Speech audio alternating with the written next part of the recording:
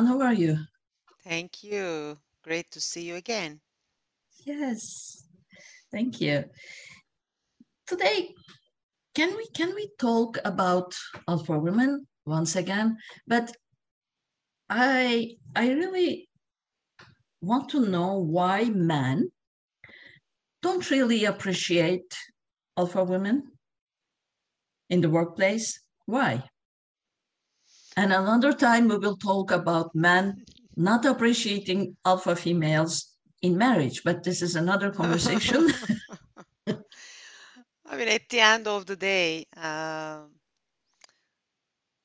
they might have, first of all, a similar style, depending on who they are.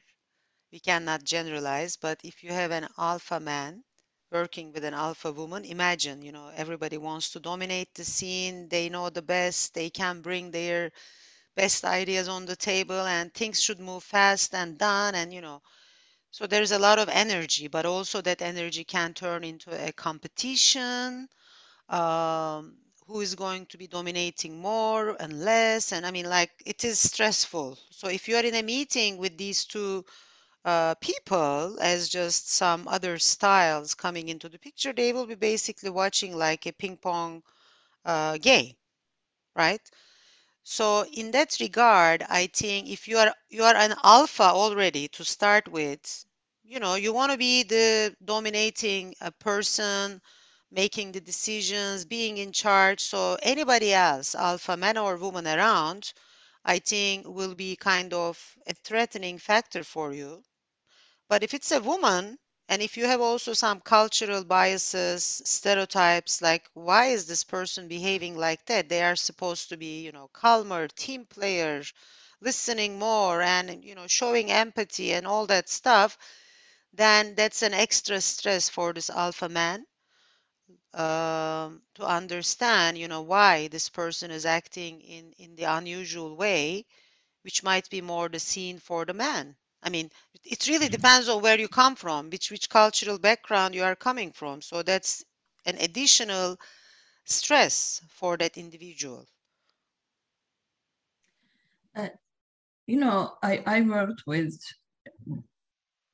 managers from all over the world, and the main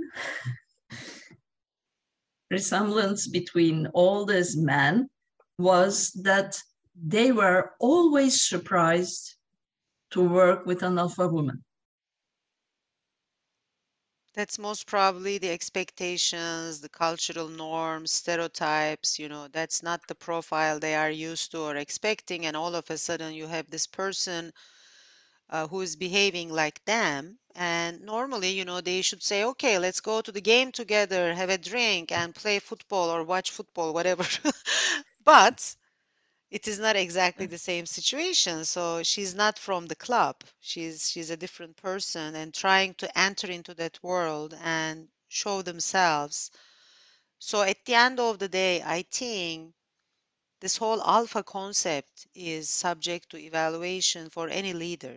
I mean, in today's world, there is no place for them. You need people who are ready to understand, listen, build empathy, give space to others, include them in decision, and then, yes, you have to make a decision, you have to move forward, set the strategy, and take action.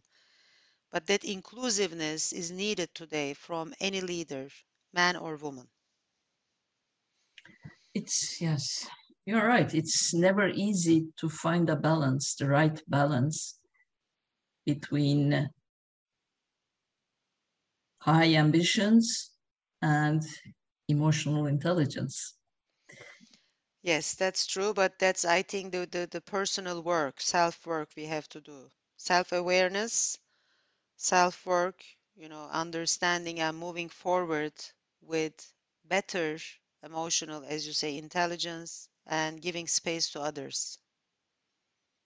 I am still working on it, so everybody can do it. You are on the right track. Good job. Thank you, Imran. See you soon. See you. Bye.